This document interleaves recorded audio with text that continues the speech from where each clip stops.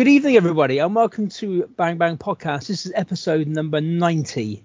Thank you very much, everybody. Just to start off with, for all the nice birthday wishes from this past week. I am now 44 years old. I'm still extremely sober, and I'm still bald.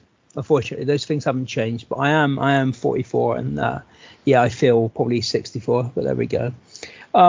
So for those of you who haven't listened to this podcast before, I'm joined by a guest every week to talk about a specific wrestling event from this week in history, and have a bit of a chat about all kinds of bollocks along the way. But thanks for tuning in, and thank you very much for listening and supporting the show. Right.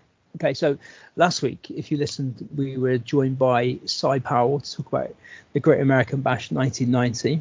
It's always great to have Cy on. He's a busy man at the minute. As he mentioned last week, he's just launched his own channel pretty much. So if you go and follow SJP Media, you'll find all this stuff over there. So he's got his fingers in many pies, metaphorically. I mean, he lives in the country, so he may literally have his finger in a pie at this very moment. I don't know. But he's got shows out, the Doctor Who pod and Chain Wrestling in Nitro Nights, and he's got a podcast coming out with his missus as well. He literally spends every hour of the day making a podcast pretty much. So go and support Cy. He's a legend, and it's always great to have him on there, and he's supported us for quite a while. So, yeah. Thank you again to Black Lakes for our gorgeous, sexy theme music. The past weekend, they've just been in Scotland playing some gigs and making a good impression up there. It's actually Will's birthday today, recording this. Happy birthday to Will, lead singer of Black Lakes. We've been mates for years. They're going to be on the show at some point in the future, the whole band. But I used to manage Will's band called Her Dark Embrace in Bristol back about maybe 10 years ago. We mentioned it a while ago on the podcast. I think Steve used to take the piss out of me. Because when I say manager, I used to email a few people and get drunk at the gigs. That was pretty much the limit of my managerial talents. But we'll talk about that a bit more when Will's on the show in a few weeks' time. Go and follow the lads at Black Lakes. They're top guys. And I mean, it depends what kind of music you're into. I like it, but I like a bit of heavy. There's got a bit of a wrestling tinge. Obviously, you've heard what our theme is, and you could imagine that being maybe like an NXT wrestler from the late 2010s, kind of having those theme. So there's definitely a bit of and a few lads in the band are wrestling fans. But again, we'll cover that when I get them on. So today I'm joined by a newcomer to the show. He's a man. Yeah, he is a man. Yeah, let's start with that. He identifies as a man. He's from the north. And he's a Bristol City fan. We'll find out why he's a Bristol City fan in a minute. He's been on Three Peeps in the podcast a few times. You know, Patch is on this show. He's a Bristol City fan. He's been on Patch's show a few times. He's also a wrestling fan and a fan of this podcast. So I mean, all three of those things: a Bristol City fan, a wrestling fan, and a fan of this show. I mean, I have to get him on. He's the man known in most circles as Northern Tom. Tom, how's it going, mate? I'm very well, mate. How are you? Firstly, happy birthday for the other day. Oh, thank you very much. Yeah. Thank you very much. It's strange because I'm not drinking at the moment. So my birthday, I normally make quite a big thing on my birthday. So I'm like the weekend before and the weekend after off and properly go for it. But I with uni and stuff, I'm having to work every weekend pretty much at the moment. I thought uni students were on the lash all the time. Oh, I was before I give up drinking. Oh. Yeah. So I've had a quiet week. I went for a run on my birthday with the wife. Oh wow. And then we went to Nando's for lunch. How hot? And I bought some nice shoes as well. Oh really? Oh. Yeah. How hot do you go at Nando's? Oh, I go the hottest, mate. Extra hot. Yeah. Extra hot, I do. Yes. Yeah. Good man. Yeah. My missus gets ketchup when she. Does she? Nah, not for me. No. Well, the wife's a vegetarian, so she. Oh, same. Yeah. I'm not. Missus is. Yeah. Yeah. She was impressed because they got the big portobello mushroom things back at Nando's now, which they used to do. So she was impressed by that. They do that fake chicken in a wrap as well. That looks not appetizing, but it tastes all right. Yeah. I very rarely go to Nando's. I went to. This is very boring. We'll start off with quite a boring note. I first went to Nando's in South Africa in 2004. This is before There may have been a couple of Nando's floating around the country at this point, but not many in this country. But that's where it kind of originated, Nando's in South Africa. And I had Christmas dinner there in 2004 because my friend I went travelling with, he's a type 1 diabetic. We went out on Christmas Eve in Durban and got absolutely obliterated. And he woke up Christmas morning and was vomiting his guts up. So he couldn't eat till probably about tea time. We had to get like a pharmacist out from a chemist on Christmas Eve in Durban. We had to pay to get some anti-sickness stuff out to him. Oh, wow. And he was really rough upstairs. And I was downstairs with the owners of the hostel we were staying in, smoking copious amounts of drugs. Oh, really? Oh, wow. So I had a lovely Christmas day, to be honest. I'd have been in my second year at secondary school then, 2004, just to make you feel really old. That makes me feel quite ill. Right, so why are you a Bristol City fan, Tom? We have lots of Northerners on the show. Yeah, we're starting, It's the really boring thing, to be honest. My dad from the Bristol area, slightly north of Bristol, in a little town called Wotton-under-Edge. Mm-hmm. I think I don't know how far it is away. He joined the army when he was 16, 17. His first post, and he met my mum, then they had me. And then he just got drilled into me from an early age to be a Bristol City fan. So it's not as glamorous as people like to think. Well, there's nothing really glamorous about supporting Bristol City, is there? It's not especially, no. Yeah, there's not really like an origin story like, I woke up one day and I was being as a Bristol City fan, or I turned the telly on and Bristol City are wrong, because that never happens. So it was just it's just one of them. But I love it.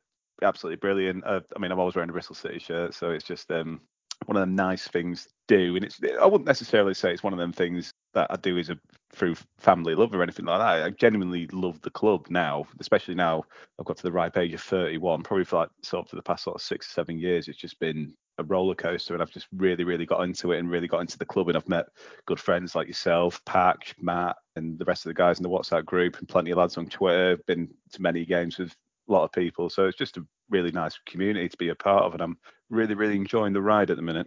Yeah. I've literally been going to games since before you were born, which can make me feel 1991 ridiculously fucking old. Jesus Christ, man. I don't know what year I went to my first game. I think it was about 96, 97. It was Grimsby. Yeah. Me and my dad have the argument. He swears it was Chesterfield. I swear it was Grimsby. But the funny thing about the Chesterfield game was I must have been 6 or 7, and there was loads of City fans scrapping, loads of Chesterfield fans scrapping, and this woman grabbed me and my dad and brought us into this newsagents, and then I just picked up a magazine, reading through it. Next thing you know, Brick comes through the window, and then I can see another football fan come through the window. I'm like, is this what happens at football? He was like, no, there's nothing like this every week. I'm like, oh, right. Was that in Chesterfield? Yeah. In Bristol? Yeah. I don't know what year it was, but I remember being young enough to crawl under the turnstile and have to pay for a ticket. So yeah. No, I just wish I was that small and skinny now. Yeah. I went to Chesterfield one year, and it was the same year that this must have been, it may have been the season got promoted, I'm not sure, but that was a season which I mentioned on the show before, which the guy in the bar, it looked like Brian Ferry from Roxy Music, and I'm pretty sure that was the same season that I think Colin Cram and even Scott Murray were in the pub. Do you know who Colin Cram is? No. Oh, Jesus. I know Scott. Yeah, I know Scott is. Yeah. Well, no one else listening to this. Fuck apart from Patch, but they were in the pub as well, and they were like in the matchday squad, or they weren't in the matchday squad, but they travelled up with the matchday squad, and obviously weren't being picked. So we were in the boozer, and they were sat in the boozer with the fans getting drunk. Good times.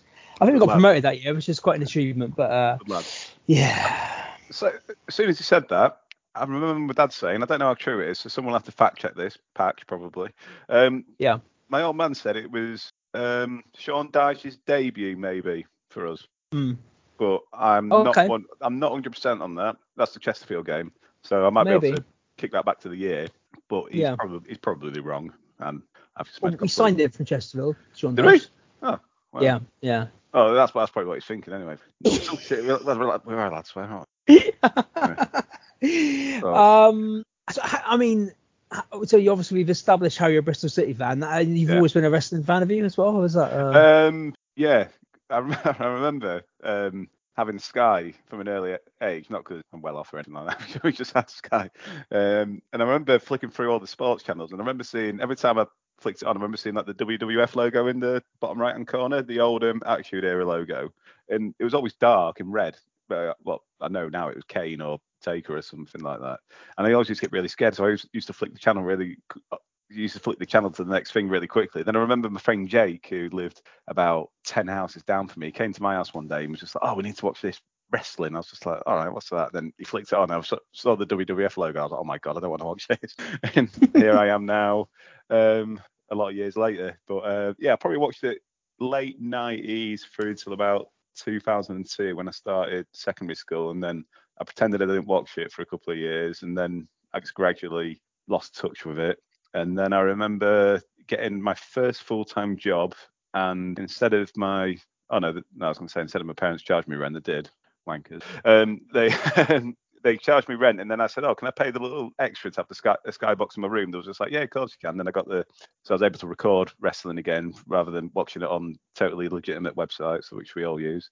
And I series linked it, I think, from about 2010 till about 6 years ago. I watched virtually every pay-per-view, every SmackDown, every Raw.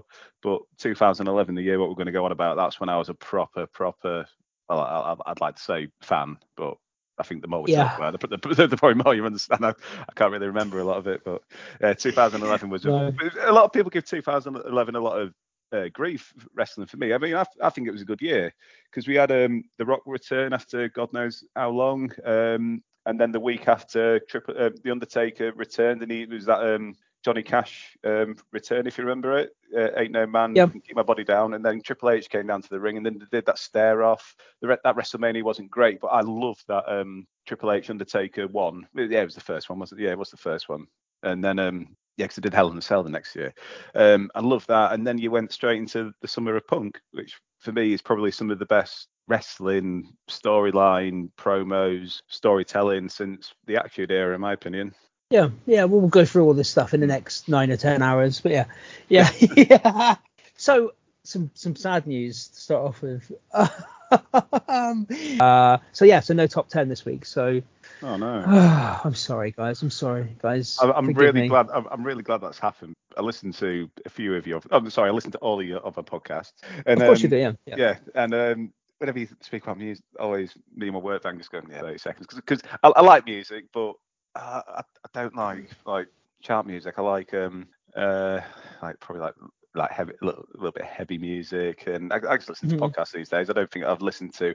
I tell a lie, I was listening to Running Up That Hill the other day, and because of Strange Things. Oh, were you? Yeah, and just a few other bits and bobs, but really, I don't really listen to that much music. I think my favourite band ever, Oasis. So if I listen to anything, it's probably going to be them or Stone Roses. But anything else, I'm just like, it's like it was driving back from Doncaster earlier with the missus. She kept changing the radio station because there weren't any songs that she liked, and I probably recognised one out of about 30, which is quite poor on my end of things. Getting old, mate. Yeah, 31 now, so bus pass will be soon. Yeah. I mean, I only know any current stuff because of my kids. So yeah. So we're back in 2007. So the previous pay-per-view to this was the Capital Punishment pay-per-view. Can you remember that? It was like the one they only ever did. It was meant to be a house show, wasn't it? And then they moved it to a pay-per-view. That's why the crowd was proper wank. Yeah, and the promotional poster to it is not great. It's a picture of Barack Obama. And it's not particularly. Yeah, they had that person come down dressed up as him, didn't they? Do the spinneroonie. Yeah, not. Who was Punk's opponent? Who did Punk wrestle against that pay-per-view? Because I probably have to remember it better then. It wasn't Rey Mysterio. I think it was Rey. Yeah, I think it was Rey. It was Rey Mysterio. Yeah, you're right. Yeah. Yeah. But that was that pay-per-view is probably mainly remembered for R-Truth wrestling for the world title in the main event, which was a kind of out of nowhere. So the intro to the show is all about the sort of Punk, Cena, Vince, but we'll cover that when we get to that match. But that's kind of what the intro is all about. That's the main storyline going into the show, isn't it? Yeah, that TikTok, didn't it? When the clock strikes midnight, I am out of here. Oh God! Yeah. I listened to. We'll get into it later. I don't want to ruin it. So we got Cole, Booker, and Jerry Lawler on commentary. Yeah, it's still got the kind of after effects of heel Michael Cole at this point. Yeah, So this was the year. Yeah. He kept going onto the laptop, didn't he, to do that anonymous Raw general manager, Oh, which was yeah. total nonsense. I was going to ask you, do you know who that was Yeah. meant to be in the end, or did they just drop it, or is But it it turned like, out it was. oh, it was Hornswoggle, Yeah. wasn't it? Yeah. It was Hornswoggle. Yeah, under Yeah. the ring. Yeah. Yeah. Cool. I It was one of those, wasn't it? was just thinking, did it ever go like unknown, like through the pie at Kevin Owens at the Christmas? No one No. knows that. I think it's one of those storylines they start without actually having an end to I've it, got, and I've got a eventually they're feeling. like, Yeah, I've got a feeling. Remember reading the dirt sheets? It was actually meant to be someone quite good, but then just dropped the ball with it, I think, and just went, "Oh, here we go, Hornswoggle, you." Yeah. yeah, you could be doing it under the ring. Yeah. That makes perfect sense, obviously. It was a whole thing like with Mr. Kennedy, wasn't it? He was supposed to be the whole thing about Vince's son was going to be Mr. Kennedy.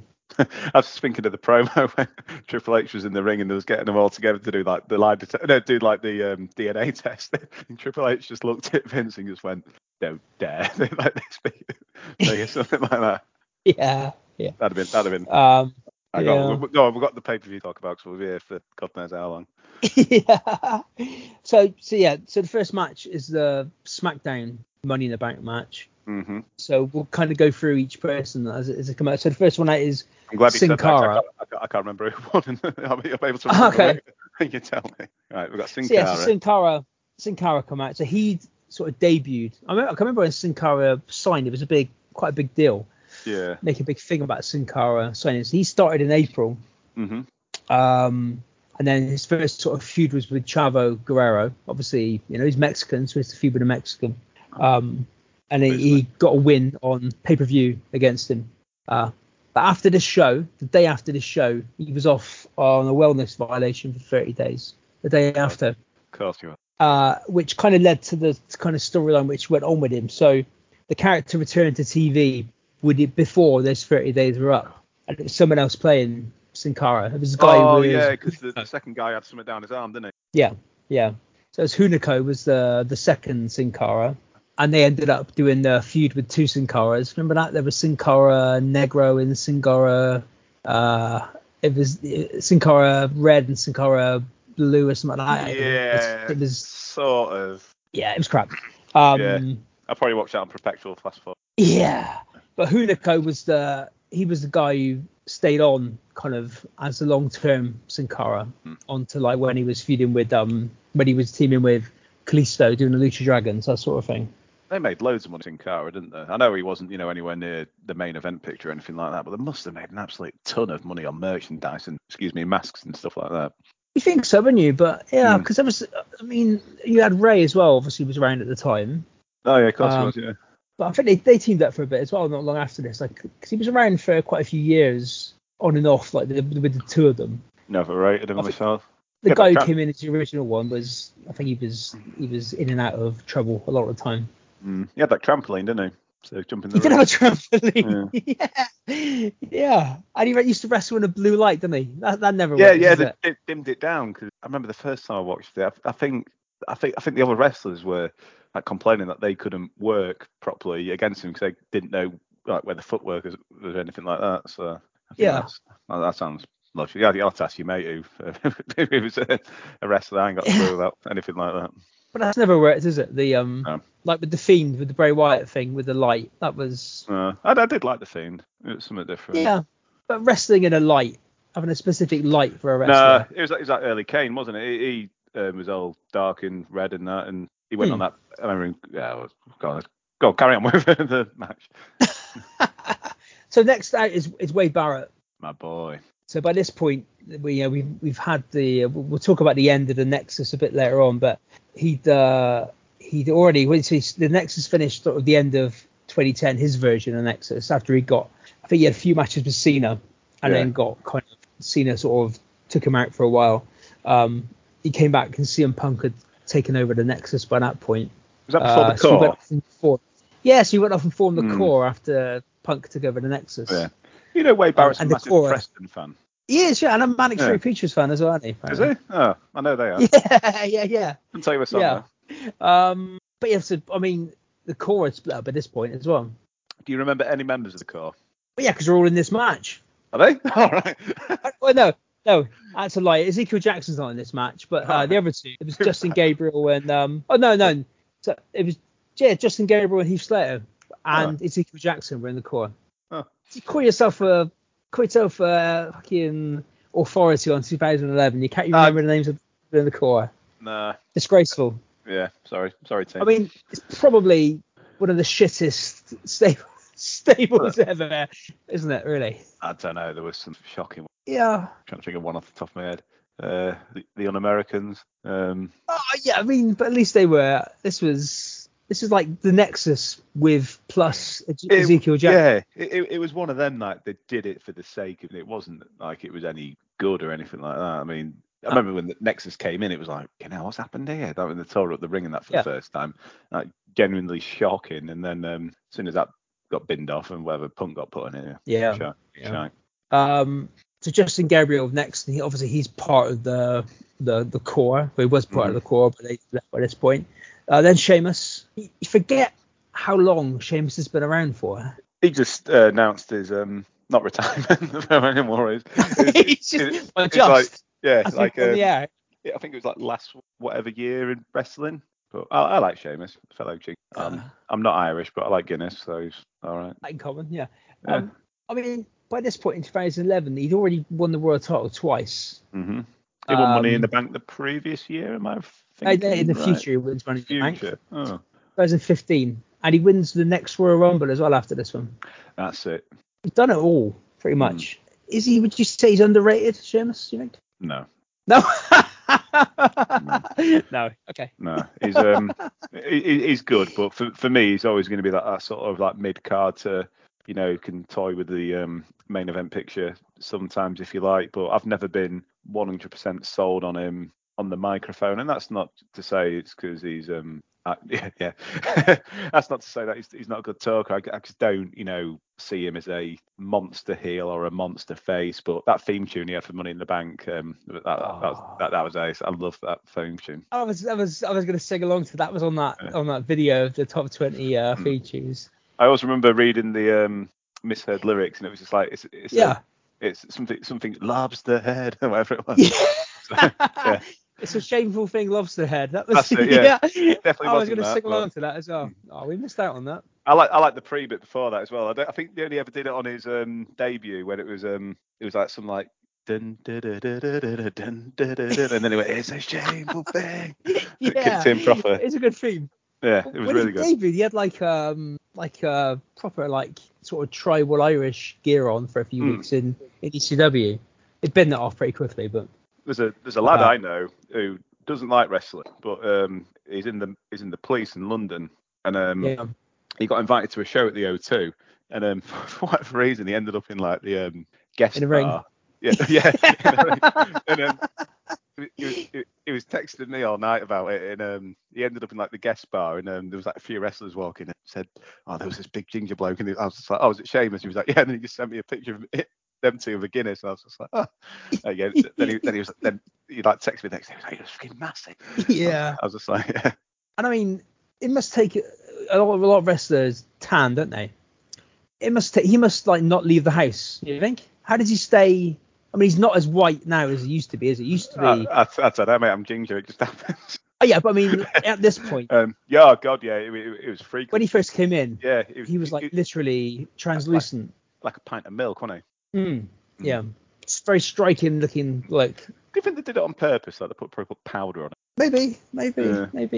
Yeah. Either that, or it was just and you go pale. What's the name of it? Well, then white people. Yeah. Well, then white people called red eyes. There's one on Big Brother. I used to have a rabbit. Who was red eyes. What are people with red eyes called? Albino. Yeah. Yeah. I used to have an albino rabbit, which my mum sold. But she told me that we used to live in a high in the tower block. Yeah.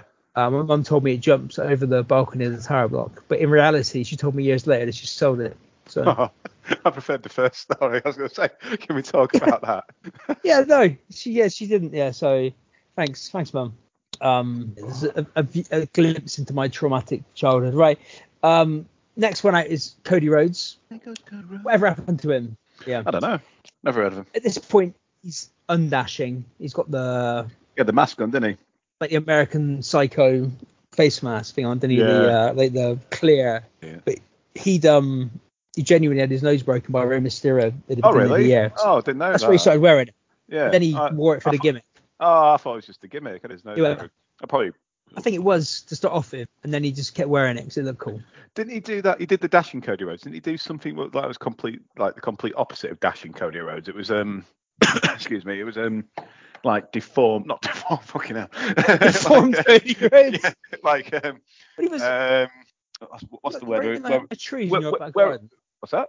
My So back garden. Lovely back garden trees. Oh, yeah. I tell you what, it's not my back garden. It's my meadow. I'll show you it. Okay. Oh wow, mate. Yeah, living up here. Yeah. No, it's like I've got a back garden, like quite small, and then that's just it used to. People are gonna love this.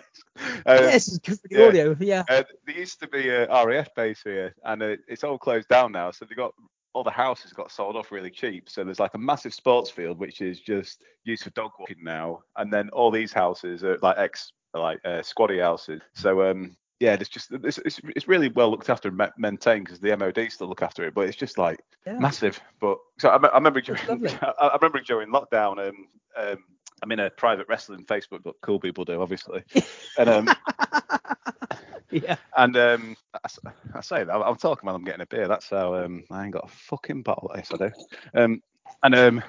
I was doing like a live stream one day because it's only like me and a few mates, and someone was like, "Can't believe you're at the park and we're all meant to be here during lockdown." I was just like, "It's my garden." He was like, "No, it's not." I'm like, "Yeah." Anyway, that German beer I was on about earlier for the German listener is called Paulaner.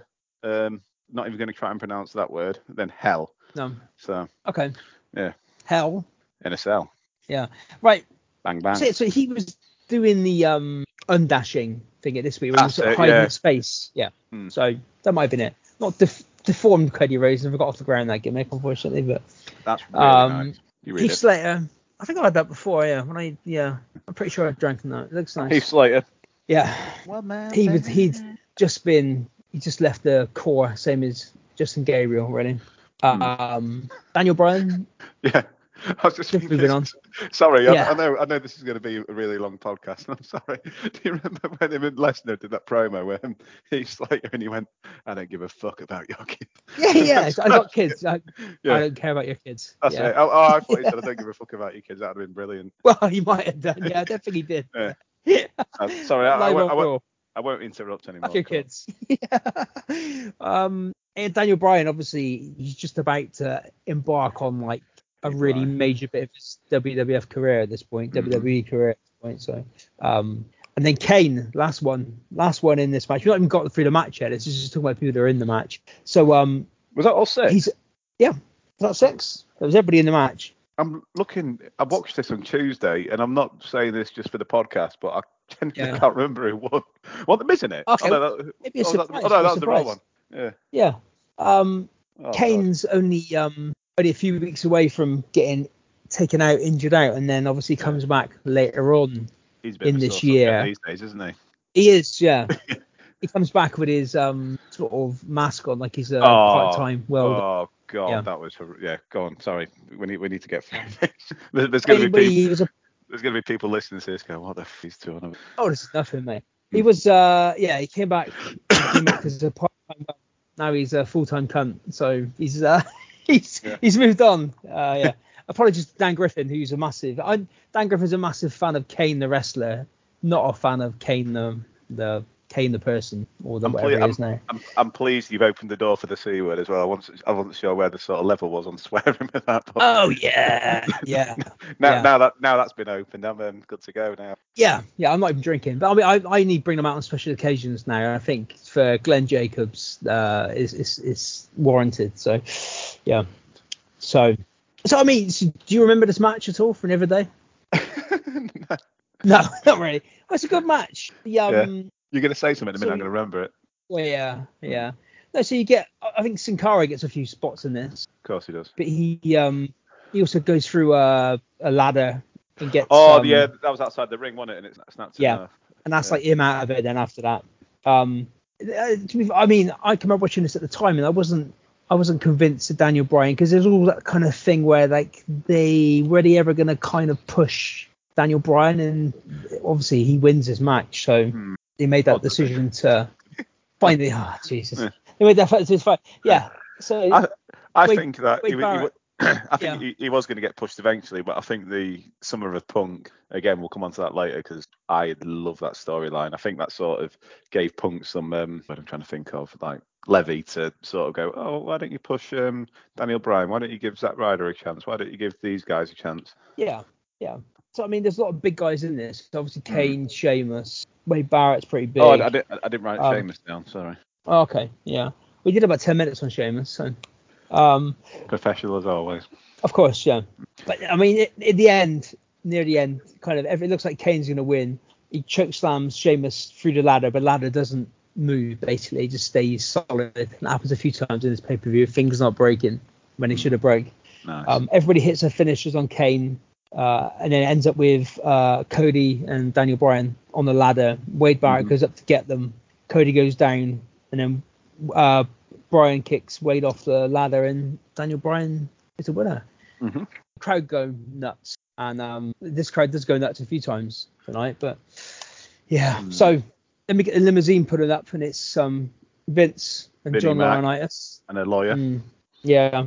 And they mentioned that obviously the storyline is that Punk's still not signed his contract, so I wonder when he did sign his contract, because on his documentary it says that he had to sign a 2-day extension just to wrestle that match. I wonder, because on his documentary he says that he signed it on the Money in the Bank pay-per-view. I wonder when on the Money in the Bank pay-per-view he signed it.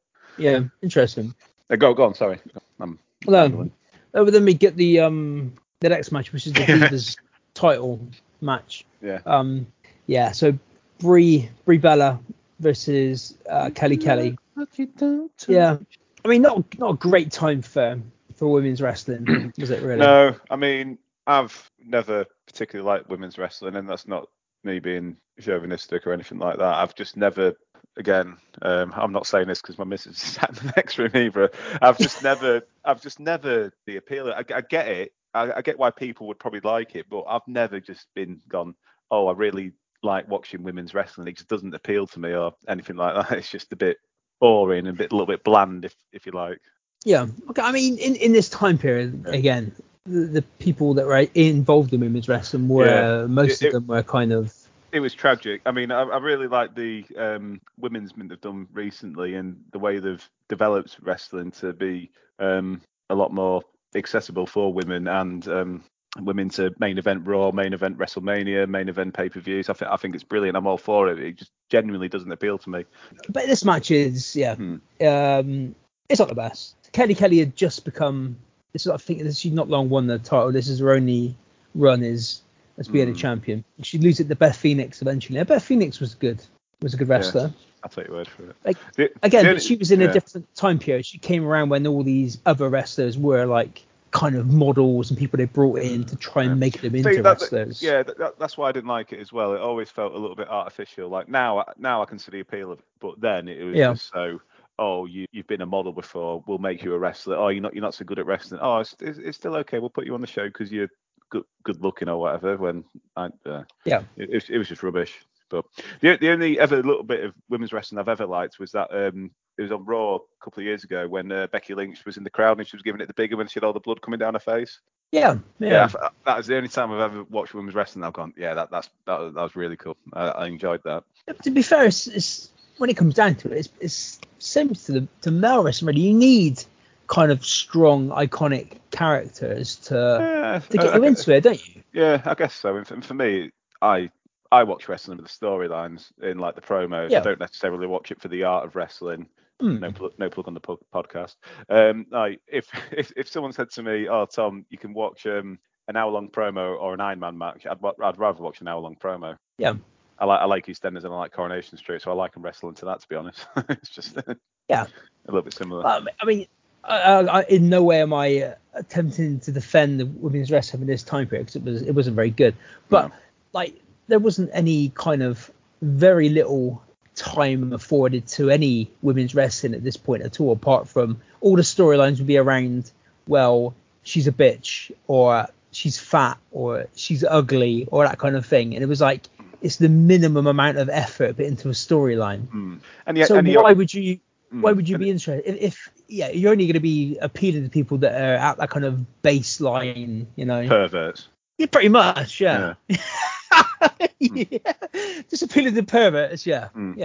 It's like years ago when you used to have that diva search and stuff, and like, again, I'm not saying this because I'm trying to because my missus is in the next room, or I'm trying to show off and be like, oh yeah, fucking women or whatever. Like the diva search and stuff, like, what's the point? Why not just get some genuine and decent women athletes and get them in the ring and wrestling?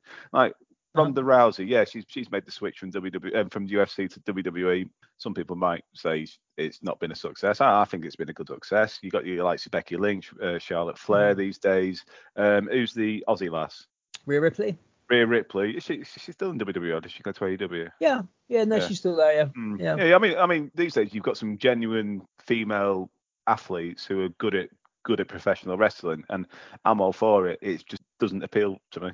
I mean, in some ways, I think if kind of the world hadn't have sort of changed in the last sort of 10 years in regards to sort of female sport, and just again, turn a light on, people being a little bit dark. Yeah, in regards to sport, and just people being a bit more kind of aware of decency and how people should be treated. I think WWE were kind of forced in a way to make an effort into trying to bring these people in and trying to put this. I think it's left up to them. We may still have people like this, models and kind of, CM Punk even said it on that podcast with Colt Cabana. He was saying to Vince backstage, like, the UFC, they're going to start having women in the cage, and Vince was like, "What? That's barbaric." And he was like, "No, it's fucking awesome. This is going to start a massive revolution." Which I'm not saying UFC are totally to thank for it, because I don't know if they are or they're not. But you look at women's football now, women's WWE, women's AEW. It's women's sport in general is on the up, and it's great to see. Yeah. But this wasn't a very good match. No. And Booker T finishes it off with a nice Shucky Ducky Quack Quack, which was his catchphrase at the time. Yeah. When I saw them three on it, I instantly went on YouTube and watched the when it was him, JR, it was Booker T, JR, and Cole, and it was the rectal bleeding about King. Oh, Jesus, yeah. And then he just looks at me and goes, "What?" I'm still not sure to this day if it was a shoot or if it was like, or if he, I don't know if that reaction was real or if he was like, "Damn, rectal bleeding." Right, next match is billed as the Battle of the Behemoths. So we get the video plug in. So it's Mark Henry and Big Show. So this is kind of, we're getting, you wouldn't think of it, but this match. Yeah. Well, so Mark Henry he was drafted to SmackDown at the start of the year and turned heel his first night, and then went into a sort of feud on and off with the Big Show, who was turning heel on a regular basis like the Big Show does. He was a face at this point though, and Big Show had been in a feud with Del Rio, but at that Capital Punishment pay-per-view, which is before this, Henry cost him the match against Del Rio. And also within that feud, Del Rio ran over Big Show in his car. And then Big Show murdered Del Rio's ring announcer, Ricardo Rodriguez, who's missing at this point. So, it's not a classic. It's not going to be a classic, is it really? It's two big blokes. But so Mark Henry ends up winning clean. So, I mean, that's the thing. Like, this was... So, by the end of the year, both these guys would have won the world title. So... But we're getting to the point probably this year and then the year after was probably the best of Mark Henry's career, and he was doing the whole Hall of Pain thing. Yeah. I mean, being booked as a proper monster. But watching this, I mean, to be fair, he beats the Big Show without any cheating, beats him clean, and then breaks his leg afterwards. So you can kind of tell that maybe they're kind of putting a bit of stock behind him and trying to make him into a monster. That started by accident, the Hall of Pain, didn't it? Did it? Yeah. He went down to the ring, and he was. I'm not sure if I'm getting it right. Someone will say I'm wrong and correct me. I think Okay. I'm not sure if his contract wasn't far off being due for renewal, or he was getting ready to be released. And he went down to the ring, and he was waiting for his opponent, and Vince just didn't send him out. And he was getting in the ring, and he was getting angrier and angrier and angrier. And then he picked up some stuff and smashed a load of shit. And then he walked back, and then Vince was like, "That's what I want to see." Yeah. And then that's how I think it. Yeah, I think that's how it got started. I'm probably telling the story horrifically wrong, and there's someone screaming at me saying, "You fat ginger cunt, get it right." And then Yeah, I'll send it on if anyone does. I'll forward you the emails. Please do. Yes, at the end of the match, we get some good. Mark Henry wins and puts a chair on Big Show's leg and jumps onto the chair from the top rope. Apparently breaking Big Show's leg, and we get some high quality acting from the Big Show, reminiscent of Peter Griffin in Family Guy when he's holding his leg, going, Was he crying at this? No, maybe did you ever watch his Netflix sitcom? No, nor did I. No. Was he heel or face? He would have been the face. He's face at this point, yeah. For about 3 days. Going back on an old back episode, me and Millwall Chris did. I went through every single one of his heel and face turns one by one. It took me about half an hour. That was good. That was high quality audio, I must going back. A lot of dead air in that episode. Completely unrelated to the pay per view we're watching. I think it just come into my head at one point during the pay per view. But yeah, so we get speaking of cuts, we've got Vince and John Laurinaitis backstage being interviewed. I was wondering why he's calling Vince a cunt for a second, then it clicked. Yeah.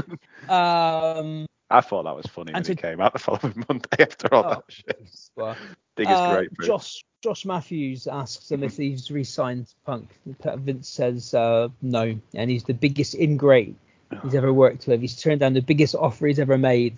They told Vince basically to get fucked and get out of the dressing room. But Vince thinks it's all Cena's fault anyway. So if Cena loses, he's going to get fired too, which was part of the storyline.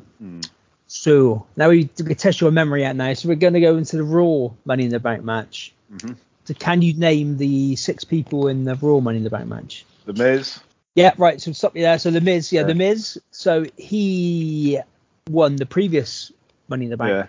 Yeah. Alex Riley. Hang on. We'll go one at a time. So so then he obviously won that Money in the Bank. Then he cashed in on Orton later on in 2010. And I mean, what a fucking when was year the Miz had. He cashed in on Orton. When was that in 2010? It was at a pay-per-view in 2010. SummerSlam? I'm not sure when. I think it was later on in the year than SummerSlam. Hell in a Cell. It was doing Hell in a Cell. I can't remember. We could, I'm not that interested. We don't have to Google it. No. But yeah, he beat Orton and then he actually retained. So beat Orton again afterwards with help from Alex Riley at this point, who we'll get to in a minute, and Michael Cole. Then he had a few good matches with Jerry Lawler as well around this time, which may be when he suffered the what was it, anal bleeding, whatever. I think it was one of these matches with Miz. And then blimey, went on to WrestleMania and beat John Cena in the main event, which he never stopped talking about. Courtesy of The Rock. With help from The Rock, yeah. But then he lost the title to Cena at Extreme Rules, which we'll talk about in a bit. What happened in that match? And then he went into a feud with Alex Riley after that.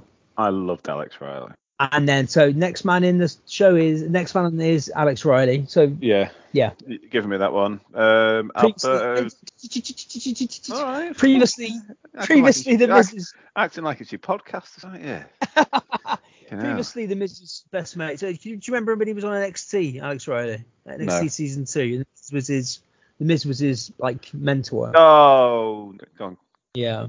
And then he obviously came up, and then he was involved in the WrestleMania main event, wasn't he? In a way, Alex Riley.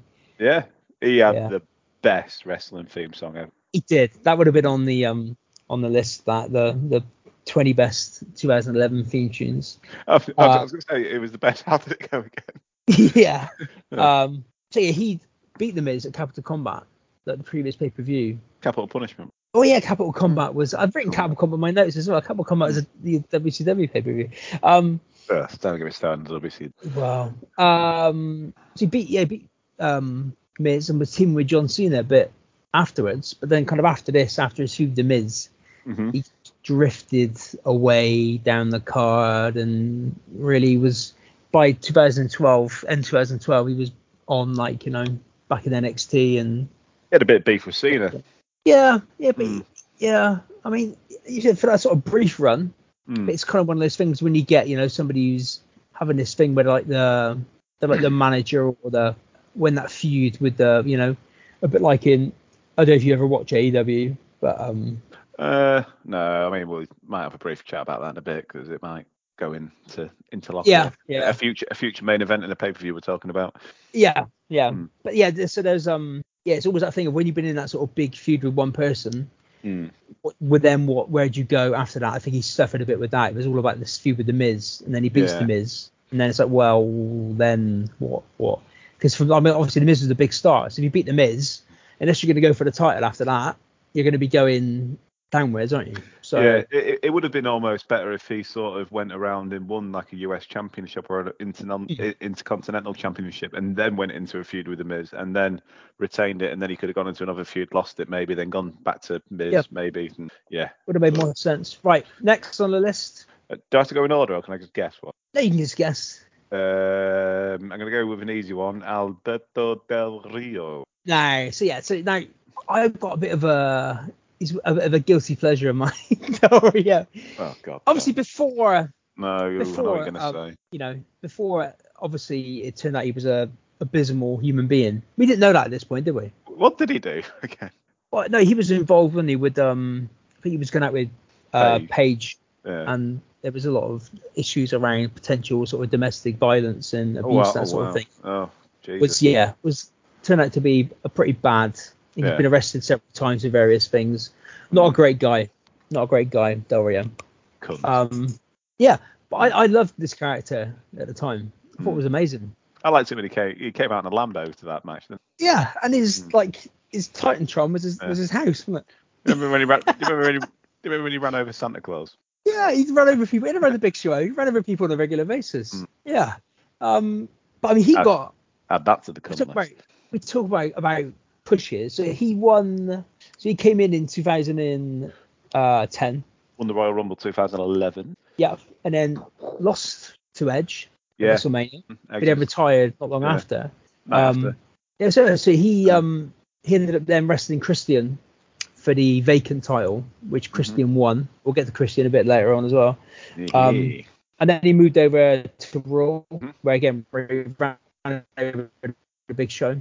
And got to the I mean, he had several massive pushes, and obviously went on to win the World title a couple of times as well.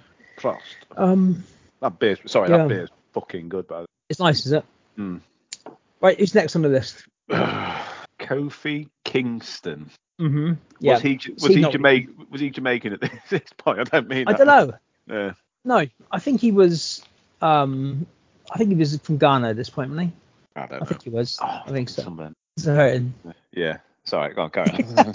So we spoke earlier about I think he'd lost the US title to Ziggler at the previous pay-per-view, but he seemed to be for about 10 years just in and around the US and Intercontinental title. That was his lot in life. Similar to Ziggler, who's not on this show for some reason. Don't know why. Next. Have I said the Miz? Yep. Yeah, I said the Miz. In 2011.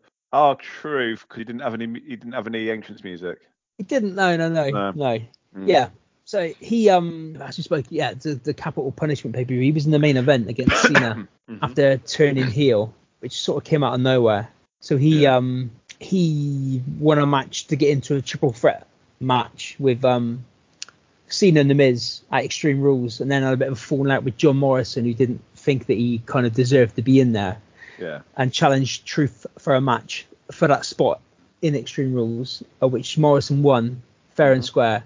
And the Truth went mental afterwards and beat him up, which kind of led to his heel turn. Then he interfered in that match at Extreme Rules, costing Morrison the world title. he beat a little feud with Rey Mysterio and beat him, and then I've had that match with Cena at Extreme Rules. But it is good, like his heel character kind of developed. He just went slightly bonkers, didn't he? Started talking about when he started doing stuff with Cena was when they came out with the talking about Little Jimmy and that sort of thing, and that went on to be like it kind of, didn't it? He talked to Little Jimmy. And, one of my favourite memories of R-Truth was when him and the Miz were having that tag team. I think it was around Hell in the Cell, and they got in the ring and they had their masks on. And then at the time, Triple H was in charge of the company, if you like. And then the police came in, they put the handcuff, and was getting led out. Just out of nowhere, you see Triple H just jump over about 6 people and just start kicking out. And me and my mates were watching that in his uni house, and we all pissed ourselves when we saw that. I mean, so it's Survivor Series. It was him and The Miz against Cena and The Rock, which is Rock's first match back after all those years away. Yeah. That promo got really ruined for me because it was when Cena went, "Oh, I can bring anyone back I want." Anyway, I choose The Rock, and then he spat all over the microphone. Yeah. But I was again from R-Truth to being like a bit of a mid card guy to then bumping up to the main event pretty quickly, and then we're back to being mid card from that, you know. But yeah, this is probably one of the best periods of his career. Who have we got left then? We've got Jack Swagger. Yeah. So I was listening to your podcast the other day. You was on about him and Zeb Coulter when they had to do the that announcement on YouTube, wasn't it? Because a lot of people believe in it. Like the say every Christmas I change my Facebook what do you call it, header thing to the picture of Zeb Coulter holding up the sign saying "Deport Santa Claus." I love that. I liked it. Dirty Doug. Yeah. Did you go back in? We spoke about him last week. Did you? Oh no, I really don't like WWE. No. It's on my to-do list. I promise. Okay. Well, his body hair in that match is incredible. Like thick back hair. Yeah. I know the last one as well. Do you? Evan Bourne. I've also got Rey Mysterio as well. I haven't mentioned them yet, but I thought you said Ray because Ray and Evan. Then was that the last? There's not much to say about Evan Bourne, to be honest, or Rey Mysterio. But Swagger. So obviously Swagger won Money in the Bank at WrestleMania the previous year. Hardcore. And cashed in on Jericho and won a title, which is quite a shock. I was shocked that he won the Money in the Bank. And he and beat Jericho like on a SmackDown TV taping. Yeah. TV. I remember. Yeah. What's your favourite ever cash in? Probably Ziggler, I think. Yeah. Did he cash it on? Del Rio, wasn't it? Del Rio, yeah. That pop was mad, wasn't it? Yeah. I think mine was Rollins because it was mad. Oh, it was good, yeah. Yeah. Yeah, that was great. Yeah. And I'm going back, so I've got a grievance against you and Pax. Like you two said that ever go watch wrestling in a walkabout bar. Well, me and about 10 of my friends in the I'm hoping that they've got this far in a Facebook group called PUD, which is full of some absolute boys. Shout out to them. Yeah. We can cut that bit out. We used to do like big meetups. There was about 30 or 40 of us, and we was all like sort of into the UK hardcore scene and like like metalcore scene and that. So it was all like sort of like similar-minded people with like music backgrounds into that. We used to like go to loads of shows and that, so we'd sort of know each other. But then we made a wrestling Facebook group for whatever reason, and then we added a load of people in there. Then people joined from there. So what we'll do is like for the big pay-per-view, so it was like always Royal Rumble. Royal Rumble's ace in the bar because everyone's counting down to 30, everyone's pissed off and it's going mad. Who's coming out number 30? And then WrestleMania, we watched it in Birmingham because we always used to go to Birmingham for it. And it was just mad when Seth Rollins cashed things. The bar, it was the only thing I can liken it to was being at Ashton Gate when Corey Smith scored against Man United. It was nuts because I completely wasn't expecting that at all in the main event of WrestleMania. No, because all my mates were saying because we used to get like a VIP table for 10 because it was like 30 quid for like for a table, a reserve table of 10. Then for like 60 quid, you like an extra 30 quid. They'd like put like 3 buckets of beer down, and we got quite friendly with the promoter who put it on, and we added them into the Facebook group. So we said, "Oh yeah, we're coming down," and he just like randomly walked over one night with a fucking bottle of vodka and went, "Boom, there you go, lads." I was like, "Cheers, me out." I think that might be even that night, to be honest. And it was mad when he cashed in the noise. Yeah, yeah, it was nuts. Yeah, Evan Bourne wasn't really doing much. Ray hadn't really done a lot either. Going up into this point, he'd been feuding with Miz and Punk and R-Truth, but yeah, kind of mid card. I wonder what he's up But to I don't these think this days. is a match. Who? Evan Bourne. Evan Bourne. He's in AEW. Is he? All right. Yeah, but everybody else, yeah, Yeah. he's over there. Yeah, yeah. Oh, well done him. This is good. I mean, this is Can you remember who wins this one? Del Rio. Yeah, yeah. The end is good. The end is good. So it's him in Ray at the top. But I think the end's fucked up a little bit. So Yeah, Ray's I thought it was a little bit of a yeah. botch at the end. Yeah, and he nicks Ray's mask. So Ray's covering his face up Yeah, and he that's kicks it. Ray Yeah, off. Yeah. But then Del Rio's ladder falls over as he's up there on his own. Then he has to climb back up, doesn't he? So he has to get off and do it again. Do it again while Ray's just there on the floor, like with his head over his head in his hands. But yeah, I mean, there's some good spots. Evan Bourne does a few good things. There's like a big moonsault onto everybody. There's a few, again, the ladder doesn't, a few ladders don't break. But yeah, so Del Rio wins. And do you remember when he cashed in? He tried to cash in that night, and then he cashed in at SummerSlam because then it was Punk Del Rio at Survivor Series, because that started Punk's 434 days, which I've actually got sort of a semi-related tattoo on that. I got a picture of a clock on my arm. They said, "Oh, what time do you want?" And so I thought I'll get 434 for CM Punk 434 days. So I got that. I got 434 tattooed on me. And when the tattoo asked why you got 434, I said, that's the time I was born. I didn't dare tell him about the rest of them. Come on, I can't tell him that. Yeah. That's right. Yeah. That's my little personal nod to CM Punk, and obviously I'm straight edge as well. Of course, yeah, it looks like it. Yeah. So Del Rio wins. Then we get a video kind of detailing the story between Orton and Christian. Before we get the match, we get an interview with Del Rio. He's backstage and he's pissed off. So he won like a triple threat match to be in the contender when Punk was suspended. But then because Cena was like lobbying for Punk to come back, Punk got put back in the match and Del Rio had to be in Money in the Bank. So there's a bit of that kind of storyline between him and Punk there. But so this match, so if we'll get to Christian, like we said, he'd won the title earlier on this year when Edge had to retire.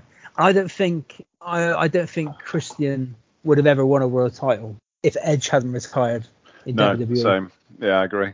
Did he rate Christian? I think it was good. Yeah. Good. And obviously, I don't know if you ever watched much TNA, but he'd been TNA champion. No, I never watched TNA. No. Yeah. So, but they'd never really pushed him as a world title contender. No, definitely before not. that. But he sort of teamed up with Edge to help Edge against Del Rio, and Del Rio at this point was accompanied by Brodus Clay before he became the Funkasaurus. That was fucking ace. Yeah. And he was in Edge's corner at WrestleMania. Yeah. But so after that, there was a number one contender match with him and Del Rio for Edge's title, while Edge was still, I think Edge retired not the night after WrestleMania, it was a week after the night after WrestleMania. So they had a match, and then the week after that, then Edge said, I'm retiring. So then they had to have they had a battle royal where Christian won that, which then because Del Rio having the match. He was outside the ring, wasn't he, and crying and that, wasn't there, when he did it. But he didn't have the title for long. Christian lost at Orton. I remember that at the time being a bit of a, because I think that was on TV as well. It wasn't like a pay-per-view. He said a match with Orton randomly. Bit of a fuck you to Christian, really, wasn't it? I mean, I appreciate I'm not his biggest fan, but he's been around for fucking years. Yeah. Which then kind of give credence to it a bit, like, well, have they just given him the title because Edge has packed it in? Yeah. But then this feud with Orton went on for, it goes on for another pay-per-view after this. Went on for, so at the previous pay-per-view at the Capital Punishment, he lost to Orton again, but it was like a dodgy ref call. It was like his foot was under the ropes. So leading into this, it's our rule, isn't it? Yeah, well, if your foot's underneath the ropes. But leading into the match, he kind of played in the story like he had his lawyers involved and made Teddy Long make it that if Orton got disqualified or if there was a dodgy sort of ref call, then Christian would get the title, which is where we are now. And Orton had been like we said earlier, he lost the title to Miz the previous year, and he'd been in and out of the sort of title picture. And this feud went on for a long time, him and Christian, long time. But yeah, I like Christian's music. That was good. Christian's music. Which one was it? Was it Christian? That one? No, not that one. It was Just Close Your Eyes. That one. That's the one. Yeah. That was on that list. Just close your eyes. That's the one. Yeah. But they keep playing up. Orton's got anger management issues, and it was a very strange color, Christian. Like his tan, he was slightly kind of like basted rather than it's a bit kind of yellowy. Yeah. Yeah. But this is quite a slow match, to be honest. Yeah, I did watch this one, but yeah, you know what, working from home is hard when you're trying to. Of course, yeah. When you're trying to watch a pay-per-view, and I can definitely. But that's time to work on as well. Oh yeah, definitely. Yeah. Have we have spoken about my sunburn, haven't we? Not really. No, I think we mentioned it off air, but I am looking like a, what do you call them? Very red. Them sweets. Them sweets. What are they called? Them red and white ones. I was going to say Duracells. Duracells. Yeah, the batteries are the, like the squashes. That's it. Yeah, I literally feel like a squashy. Yeah. I went to a wildlife park today and I saw lots of animals asleep, and then I went to Miller and Carter with my good lady who paid for everything. So this is literally the best day of my life. Yeah. So Orton, so obviously this ends with Christian basically finally getting Orton to snap, spits directly into his mouth almost. I thought he liked. Oh yeah, he did. Then he. Yeah. And Christian's wins the world title by disqualification. Not a great match, really. Afterwards, Orton goes meant to win just 2 RKOs through the table, and the table doesn't budge, does it? Did you think? Because I was watching it and I couldn't remember if he won the SmackDown Money in the Bank. I thought Daniel Bryan was going to come down and cash in. It would have made sense, wouldn't it? Even when I was watching it, I was waiting for Daniel Bryan to come down and cash in. Yeah.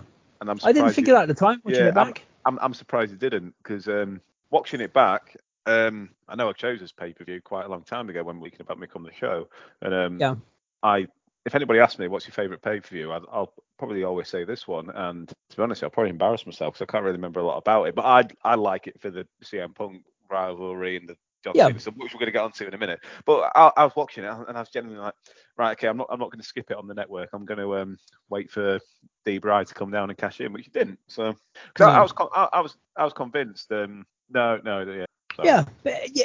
watching it back, I mean, why didn't he come out? Because Christian's dead, basically, isn't he? Who did he cash in on, Daniel Bryan? Do you remember? Well, he cashed in on the Big Show. So yes, Orton wins his title back. Yeah. Next pay-per-view, and then the thing with a load of chairs or something. Then so he goes into a feud with Orton goes into a feud with Mark Henry. Mark Henry beats Orton. Nice. And then Henry goes to the feud with Big Show. Big Show beats Mark Henry it might have been on a SmackDown, it might have been at a pay-per-view, I can't remember. And then Mark Henry beats Big Show up at the end for the match, after Big Show's won. Right. And then Bryan comes down and cashes in. But Bryan, after this, he made a big thing about saying, I'm going to cash in at WrestleMania. Yeah. I'm a man of my word. I'm going to cash in at WrestleMania. And then cashes in. And then after he's cashed in and becomes champion, he slowly starts turning heel. Like that's when he gets AJ, his girlfriend, and obviously then by the time we get to WrestleMania, when he loses to Sheamus in 15 seconds, he's a proper full heel by that point. So but yeah, the start of, I mean those sort of 2 or 3 years after this, Daniel Bryan was like Daniel Bryan and Punk were the 2 hottest guys in the business, weren't they? So I did notice, but when Randy Orton had Christian on the table ready to give him another RKO, there was a bloke holding the sign up in the background which said Ponce, which I thought was quite nice. Nice. I mean, if there's somebody who's doing it in the crowd now, it could have mean anybody, couldn't he? But back then it is, So now we're on to the main event. We're there, Tom. We've made it. We've made it to the main event. Now you watched this, didn't you? The main event. Yeah. Yeah. No, yeah.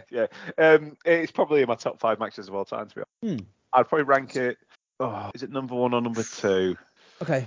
For the sake of the podcast, number 1. But I might have I'll text tomorrow when I'm not as drunk. I'll probably text you probably my favourite match of all time. But yeah, You don't remember what it is? It's between. I'll tell you why these two are my favourite matches of all time, and they're not necessarily. Well, I think this match is. Yeah.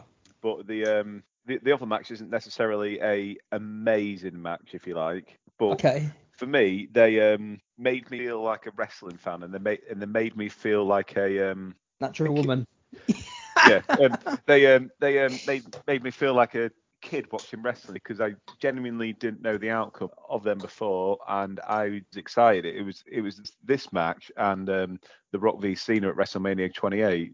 Just because for this match, I was proper into my wrestling, and I considered myself like a proper geek with it, like a marking on all the forums and stuff like that. So I felt like I wanted to be in the know when realistically I wasn't in the know.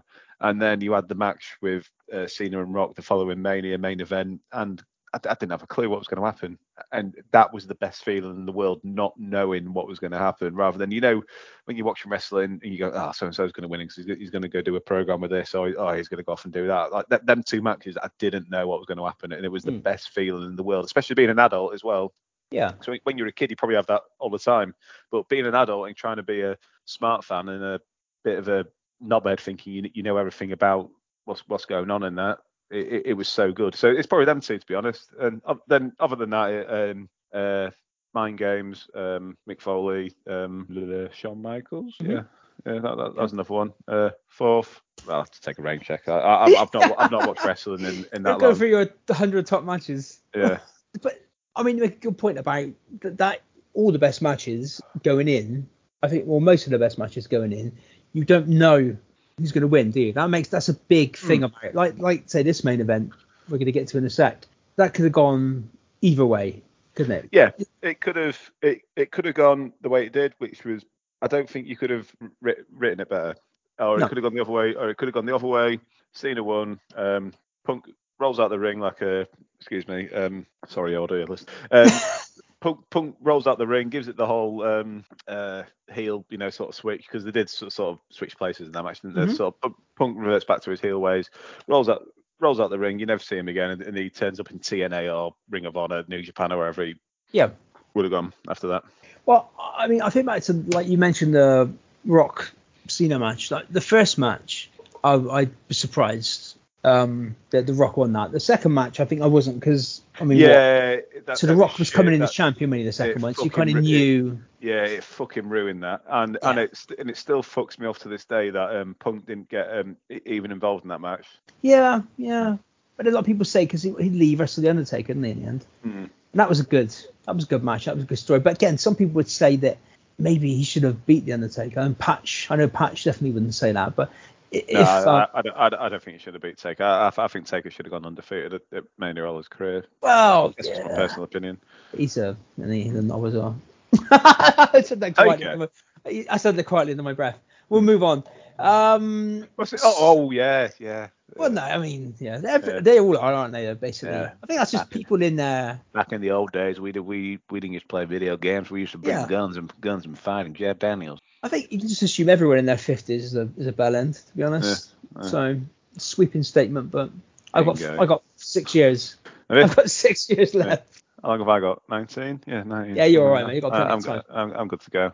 So so Straight Edge Society ended in end of sort of 2010, which was that was a quality storyline as well. That was good. Love that. Yeah. And then he ended up going to Raw for a bit, but got injured fairly soon. So then was on commentary for a while.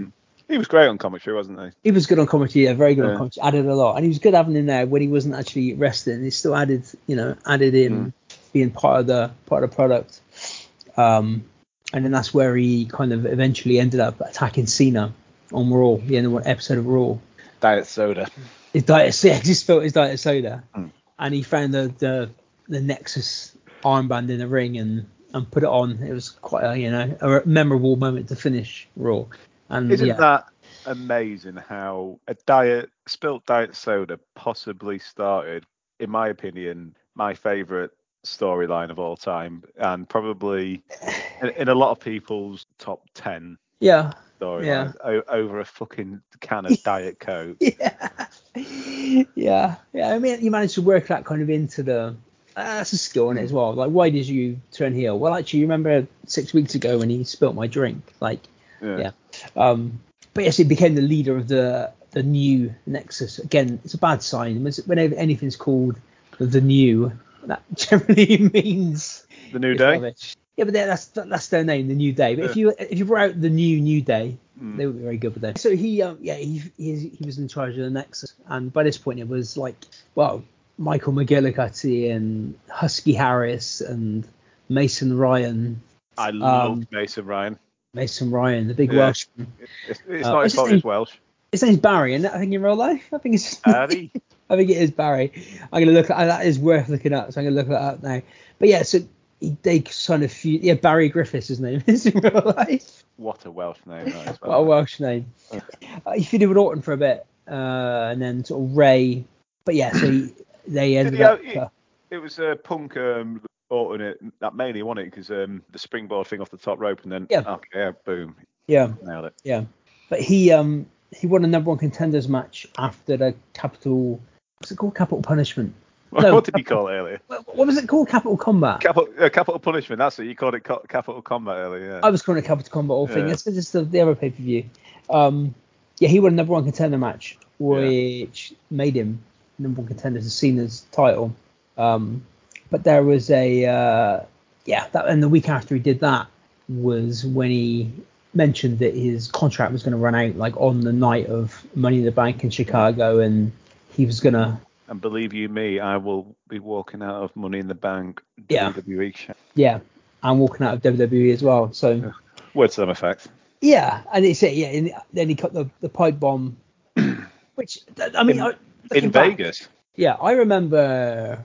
I mean, that made there's very few times since like the Attitude Era, like when I was like a teenager during the Attitude Era, and it was briefly cool for maybe 2 or 3 years wrestling, and it was kind of talked about a fair amount in the sort of media and that sort of thing. This kind of when Cena did the pipe bomb, that kind of thing. When Punk did the pipe bomb, that was kind of as close as it got to being kind of cool and talked about and since the Attitude Era, basically. I mean, for me, I'm going back to what I said earlier about wrestling. For me, is at its best when it makes you feel it's real, because we all know it isn't, and I hate it when I tell people I like wrestling and they go, oh, it's fake. Oh, you know it's fake. And I'm like, well, okay, what's your favourite film then? And then they tell me the favourite film. I go, oh, well, fucking Tom Hanks didn't fucking jump out of a fucking airplane, did he? Or whatever. No. What film was that? I don't know. I don't really. To be honest with you, I'm probably the most boring person apart from liking wrestling. I won't be on this podcast. I don't really like music. I don't really like films. All that I do is listen to podcasts, listen to Oasis, and watch fucking King of the Hill and wrestling. Yeah. That's the 4 things I do. Even when Mrs. said to me today, she went, "Oh, fucking, at least you can act like you're having fun at the safari park, or you could be at home watching King of the Hill." I'm like, yeah, all right. I know what I'd rather be doing. But for me, wrestling is at its best when it makes you something. And that promo for me, pipe bomb, whatever, there was a few bits in it which, when I listen back to it now, I think that sounds a little bit like the stuff said when he was in Ring of Honor, when he was doing that shtick with the WWE contract and he signed the title on the thing. But I think it was very, very much real. I mean, I definitely think it was probably like a worked, but I think a lot of the stuff he said in that was genuine grievances. And I've been in jobs in the past where I've sort of not, taken CM Punk's word, but I've had grievance previous jobs and I've said stuff and I've always thought, oh yeah, that's my CM Punk moment when I walked out the meeting and that. But yeah, it very good. But that promo was good, but I'm sure we'll come to it. But I personally preferred the promo that he did after the contract signing with Vince and Cena. Yeah. So the week after the pipe bomb, they he was suspended. Yeah. Yeah. So they had the triple threat match. What did you Del think Rio won that. What did you think of the pipe bomb?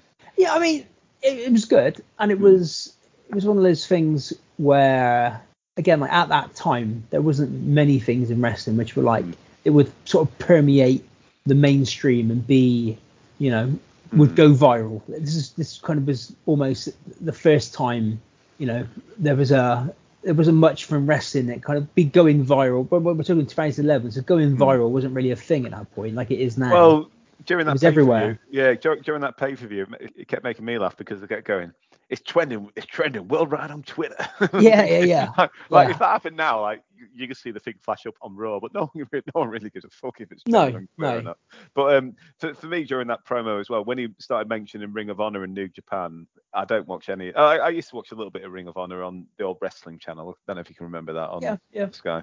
I used to watch a little bit of Ring of Honor, so I always knew who Punk was pre WWE. Because he used to come out to AFI, and I loved AFI.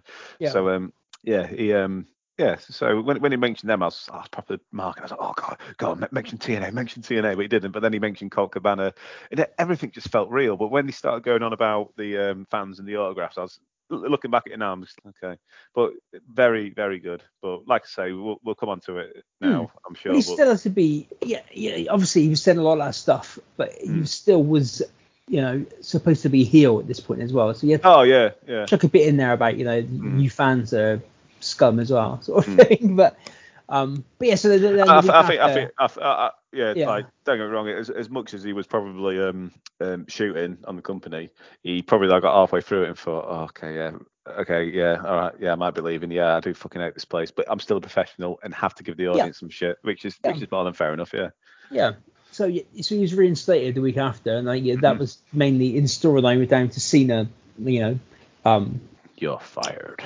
Yeah, sort of trying to force Vince into giving Punk his chance, and Cena being the good man, the better man, kind of thing. And so he's reinstated, and then that week, the week before the pay-per-view was when he was doing his sort of live contract negotiations in the ring with Vince, which was going through his demands. Yeah, that for me was better than the pipe bomb.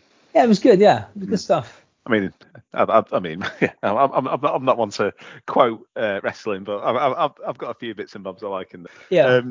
My first thing I liked in there was he was going about the ice cream bars, and that wasn't it. Yeah. And then he says, I've had friends here, great friends who have worked here, and you unceremonially fired them. And then Vince goes, they deserved it. He goes, why? They deserved it because you don't know what makes a superstar in 2011. And then then he points at the crowd and he goes, you want to punish these people for actually liking professional wrestling?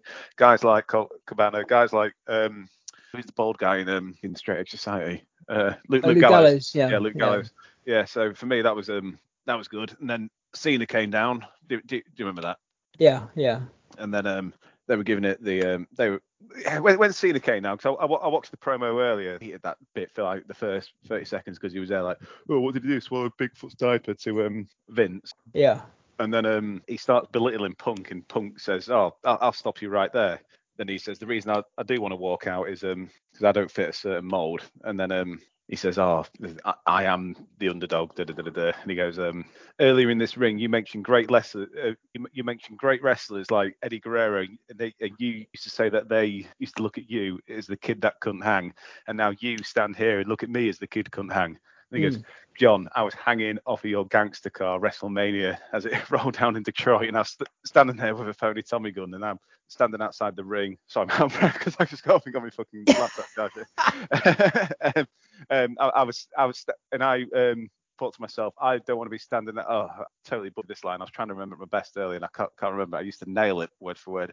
Yeah. I was going to be in the ring watching you go down to CM Punk, and then he calls him the New York Yankees. He hits him, and then he fucking goes tears up the contract. But that was better. That was better than the pipe bomb for me. Yeah, it was good. And again, that was a what? So the pipe bomb was like the end of Raw, and then this was the end of Raw. So it's like still to this day, it's really kind of memorable stuff and stuff which is talked about, which you don't get that much these days, and doesn't happen very often, to be honest. Yeah, there's a lot of times I'll be walking back from the pub on a Sunday night after a few beers, and I'll have my AirPods in, and I'll just put that promo on of Cena and Punk in the ring.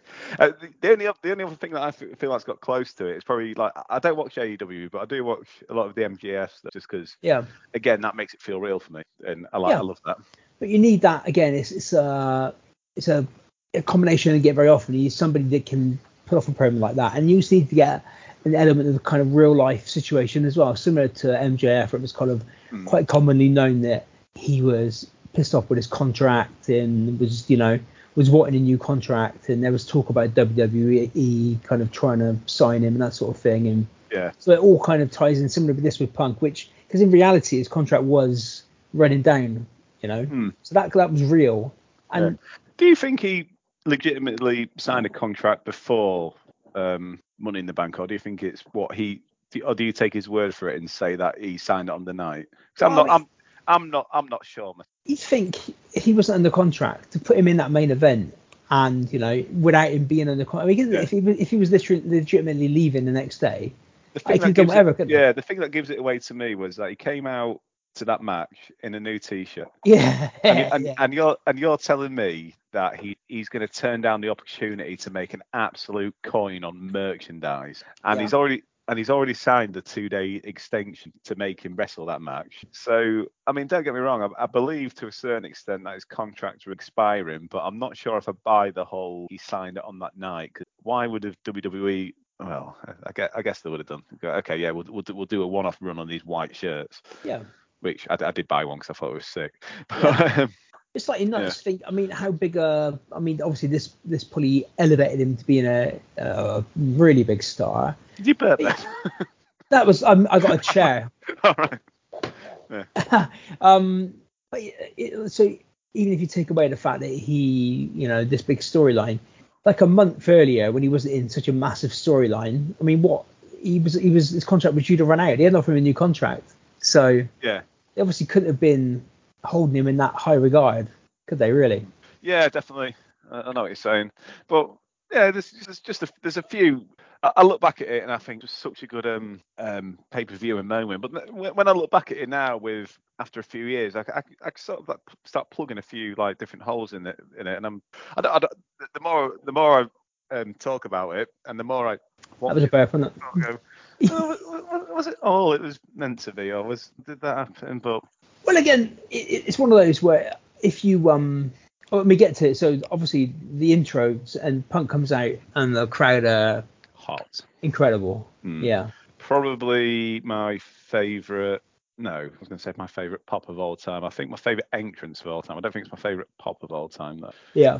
I don't know what my favorite pop would be. I remember you and Pat speaking about it. Yeah. I think my favourite.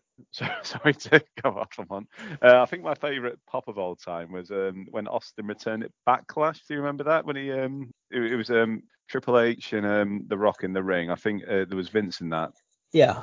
And then it was about to hit him over the head with a steel chair, and Austin was like billed to come back and like be on the Rock's side, if you like, or in his side of the ring, and then he didn't come back literally to like the last moment, and glass smashed and the building went mad. Yeah. I think There's that's some my legendary Austin ones, isn't there? There's so many Austin ones, but yeah, I mean, but the crowd are nuts, and he sort of fully milks. Like I say, he comes out like before when he'd been in the Nexus gear, and he came out in his new Best in the World T-shirt on. Such a good shirt, that. And he's got rid of his moustache. It looks sort of clean shaven almost. He looks different. Yeah, milks it, and then Cena comes out, and Cena gets. didn't salute the crowd. Just that was good. See, that was Cena basically didn't came out. None of the usual larking about. Which crowd do you think was harsher? And I'm going on the booze rather than the action. Cena Money in the Bank 2011 or Cena ECW One Night Stand? Probably this one. I mean, the ECW One Night Stand was a smaller venue. Yeah, and they threw the shirt back at him in that. But I agree. I think it was in the bank as well. But yeah, he played it well. He came down, no messing around. Got in the ring. He was like, I'm just going to do my stuff. Yeah. But I like in the match you get. I mean, this is the first match of this kind, which now this kind of match is quite commonplace. I don't remember many matches like this where there was sort of multiple finishers and people say like Punk kicks out like two attitude adjustments, done that sort of thing, and he gets out of the STF as well and that sort of thing. Whereas that's kind of in a big match you get people kicking out multiple finishes. I don't remember many matches before this where that would kind of happen. Yeah, unless it was like a massive match at Mania or something, maybe. Yeah, like some of the Undertaker, Shawn Michaels matches. Yeah, not for your typical, and I mean this in probably the most respectful way, but B show pay-per-view, which Money in the Bank probably was at the time. It wasn't, anything special. A bit similar to Capital Punishment and other pay-per-views. There's only the big four, really, isn't there? So so they probably say them sort of main events and finishes for SummerSlam, Royal Rumble, Mania, Survivor Series. But I gave it the kind of big thing, the sort of 5-star match on the Meltzer. Yeah, they give it the sort of big feel of a big match. It was a big match. Yeah, and Cena kind of wrestled. Obviously, Cena never really wrestled as a heel apart from his early days. But in a similar way to Hogan, you always think back to Hogan. Hogan wrestled as a heel, even when he was a face. His wrestling moveset was basically punches, kicks, eye rakes, that sort of thing. And Cena, again, in this match where the crowd kind of flipped them both, Cena's moveset actually, it fits in quite well to be in the heel. He's got the power moves, he's stronger than Punk, that sort of thing. I liked it when the crowd was saying, "You can't wrestle," and then Punk pointed at him and he went, "No," and then he pointed at Cena and the old crowd went, "Hey!" Yeah. So Punk says like, "What are you talking about me? I can't wrestle." Yeah. The crowd for that match, proper. It was such a good crowd, and you always get that in Chicago as well. Yeah. I mean, they were nuts. And so as the match goes on, you get a few times where Cena gets the upper hand, and then obviously the crowd are fully behind Punk. Punk gets the upper hand, but that last kind of 10 minutes of the match. I mean, one thing I noticed watching this back as well, there's a lot of chat, a lot of talking. I mean, Cena's notoriously quite loud in his matches about I've always noticed as well that Cena, like a lot of people give him shit and say, "Oh yeah, he's a shit wrestler." He's that, but for me, he's a little bit of a ring general, to be honest, because he always dictates the tempo of the match. He always, you can hear what he's saying, but he always knows what's good and what should happen next. And I'm not saying he did lead Punk through that match, but I thought it was great. By this point, he'd matured definitely as a wrestler, and from this was almost like the end of Superman Cena, wasn't it? Because after this, 2012. I think it was. Shit year, didn't he? Yeah, it was because he lost to The Rock at WrestleMania. Then he got divorced, and then but this was the end of that kind of. He didn't have many long title reigns after this to the end, to be honest. Well, he didn't. Because he. Oh no, he won the WWE title, didn't he? I was going to say he didn't lift the WWE title for some time after that. But so I mean, he had this feud with Punk, obviously going on through the sort of summer and the autumn, and Punk maintained the belt, or it was with Del Rio. Cena never got it back. No.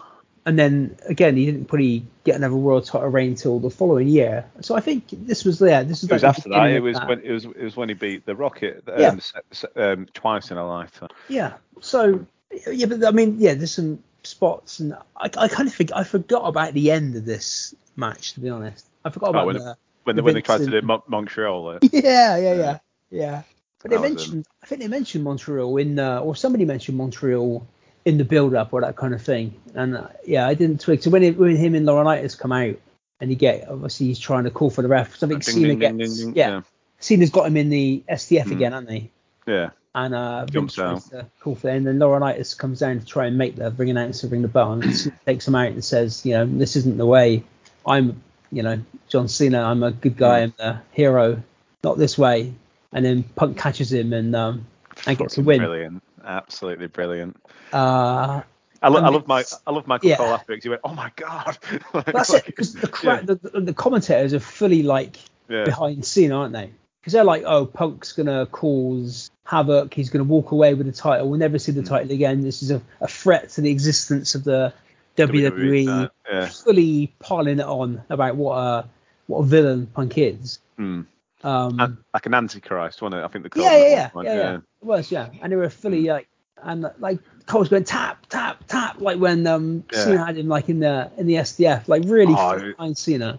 It was so good, just everything around it just clicked. But then and I completely forgot about the end where Vince gets on says, right, cut the music off, cut the music, get Alberto down there, get Alberto catching it.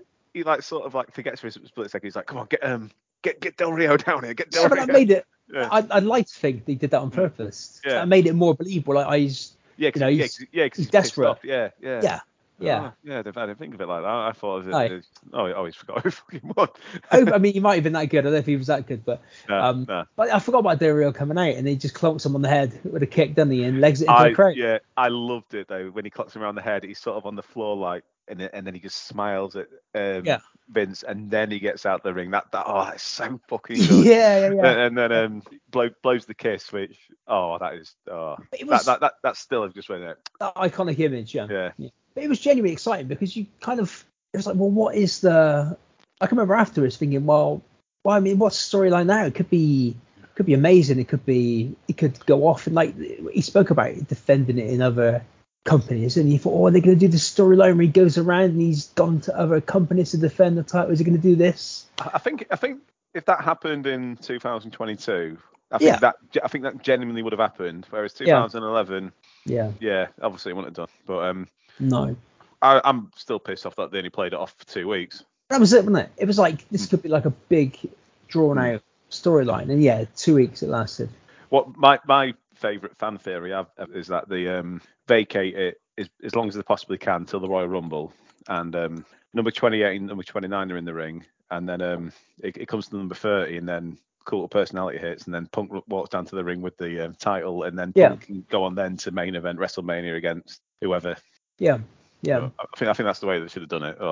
It should have gone on for a lot longer, but it's well when Punk was running through the crowd and he was in the title in the air, and then he said that he ran out. He said there was a car waiting for him. He got in the car, went home, and stuck the title in the fridge, and opened a can of Red Bull. Yeah, there was a picture on Twitter that night, wasn't it? He put on there of him in the fridge. Yeah, I thought that was brilliant. And then he turned up at I think it was like a Comic Con in the week when Triple H was there, and he just came through the crowd with the belt. So there was cool stuff. Hey, again, you're looking for this? Yeah, it could have gone on, but 2 weeks. And then if you think, so the next night on Raw, if you can remember, that was when Vince was going to fire Cena. Yeah, and Triple H came down. Yeah. Triple H came out and fired Vince, and that's to get that gif of Vince crying, which is yeah. Do you remember Triple H and go, oh, I love you, Pop? Yeah. God, that was shit. I know. So Cena beat. There was like a little tournament there, and Cena beat Ray for the title. And then at the end of that was when the music came on and Punk came out. But even that, I mean, that led to SummerSlam when Del Rio cashed in. But then it got turned into. Was that when Kevin Nash? Yeah. That was bizarre, wasn't it? Yeah. And there was a match at one of the pay-per-views where it was Triple H and Punk against. It might have been Kevin Nash and Del Rio. I don't know.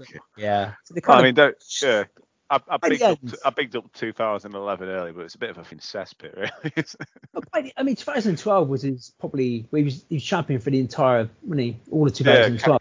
Calendar year, yeah. Yeah. And there's some great matches with Bryan and that as well, and Jericho, feud with Jericho at WrestleMania. I liked it when Punk won. It was Extreme Rules, was it? It was the street fight, wasn't it? With Jericho, he came out in jeans, and it's going to really piss me off the t-shirt he was wearing.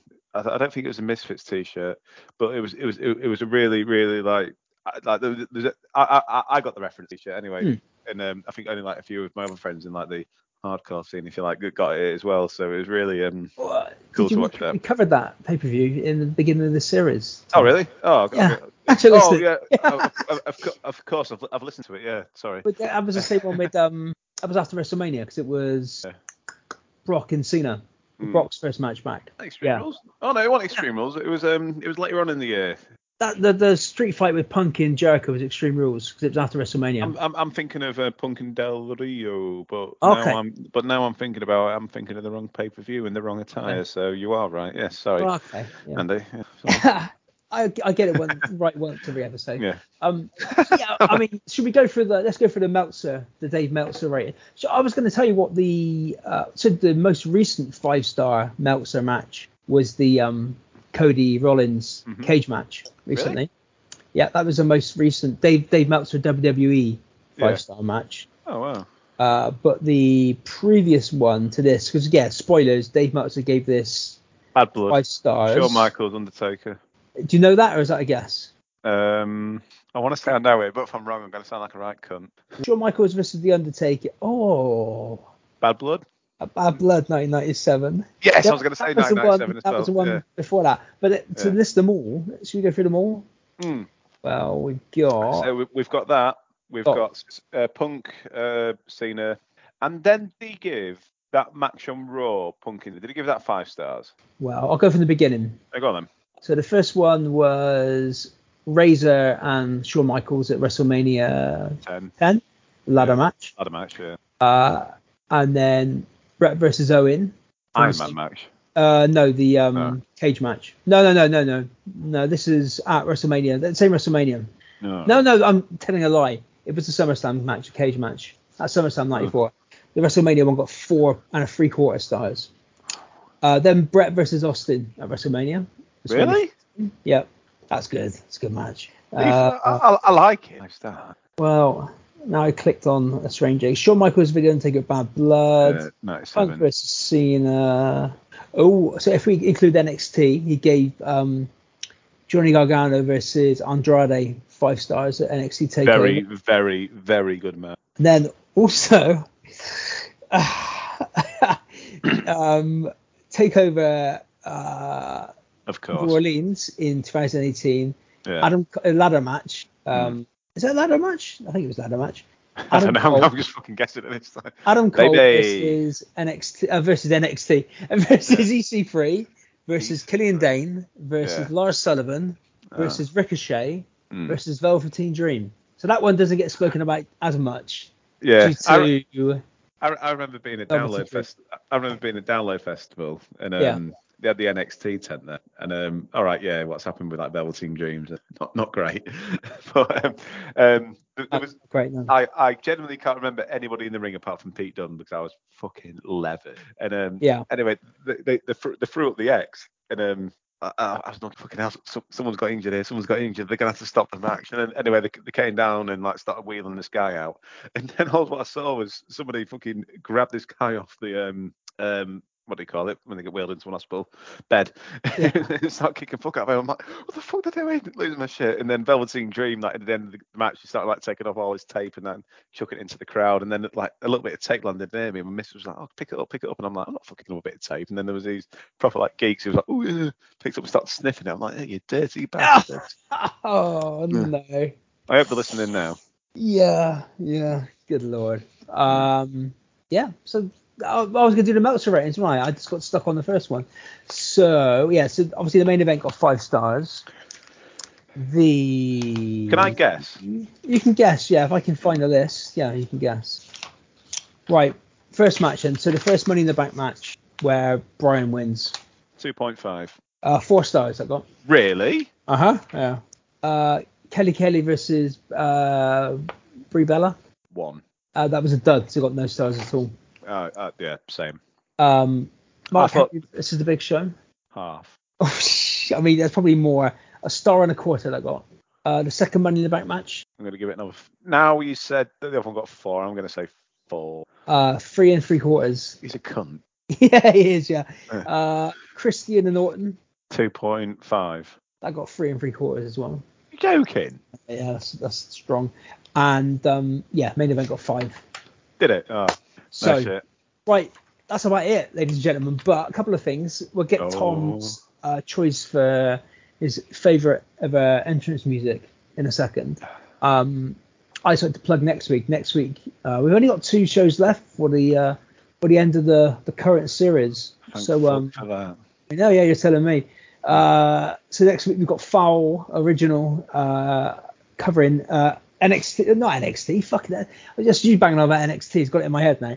I've never mentioned it, it was you. We're covering the Invasion pay-per-view next week. Oh, from whenever that's was. a very underrated pay-per-view, by the way. Well, we'll see. And I hope that you give Austin credit, as you know, when he came out and it Tom, yeah. Let's go for another 2 hours. Come on. Yeah, we'll just do that now, shall we? We'll do that pay-per-view now. So that'll be next week. And then I think that week after that we're doing a random vengeance with it's like Zach Gowen against Brock Lesnar or something like that. I don't know, but that's to finish the series off. Yeah. Well, No, we're back after the back in September. Can I choose my next pay-per-view? I thought you were coming back on, mate. No. Actually, the next series is going to be almost all new guests. Pretty much all new guests. I reckon me, you, and Patch, and we all should get on the beers. Patch isn't on it as well. No, but he's not on it. Not the next run of. No, I haven't told him. If he's still listening at this point, he just found that out now. But, so, Tom, do you want people to find you? Where can they find you? No, please don't. Yeah, I mean, if you're absolutely desperate, Tom X Roll RAWLE on Twitter, and don't look for me anywhere else, please. Don't look for him. No, I find you on Facebook, don't I? Yeah, especially in Lincolnshire. Don't look for me there. But if you do want to come to Kirtland, you could come to the Queen's End and buy me a pint. Then definitely don't come there. But if you want to, then don't go to his house. Yeah. Especially not now because it's dark outside. Yeah. Definitely don't come to 67 Lincoln Crescent, Kirtland. Right, write that down. Can you bleep that out, please? No, I'm keeping that in. That's the one thing I am keeping in. So thank you very much, guys. What are we gonna play out with, Tom? What's your choice? No, I've got two written down, but I was gonna say Cult of Personality just for the podcast, but My Time, Triple H, please. Okay, right. Yeah. Which version? There's a few versions. What, the original first kind of? The one that's on WWF, the Music 4, maybe. The musical. Yeah. Okay, WWF the Music 4. Right, I'll seek that out. Okay. Well, thank you very much, guys. Thanks for listening. Thanks for joining us. Thanks for sticking with. Thanks for sticking with us. Yeah. Godspeed anyone left at this point. And we'll be back next week. And thank you, Tom. And we'll see you next week. Cheers. Guys. Bye-bye. This is the latest I've stayed up in fucking ages. Unless I've been at the pub. Good night, guys. Bye-bye. 1, 2, is this on? Yo, Jimmy, hit me with that Triple H. Yeah, you let the music keep playing, Mr. Don. Yo, tell me whose time it is now.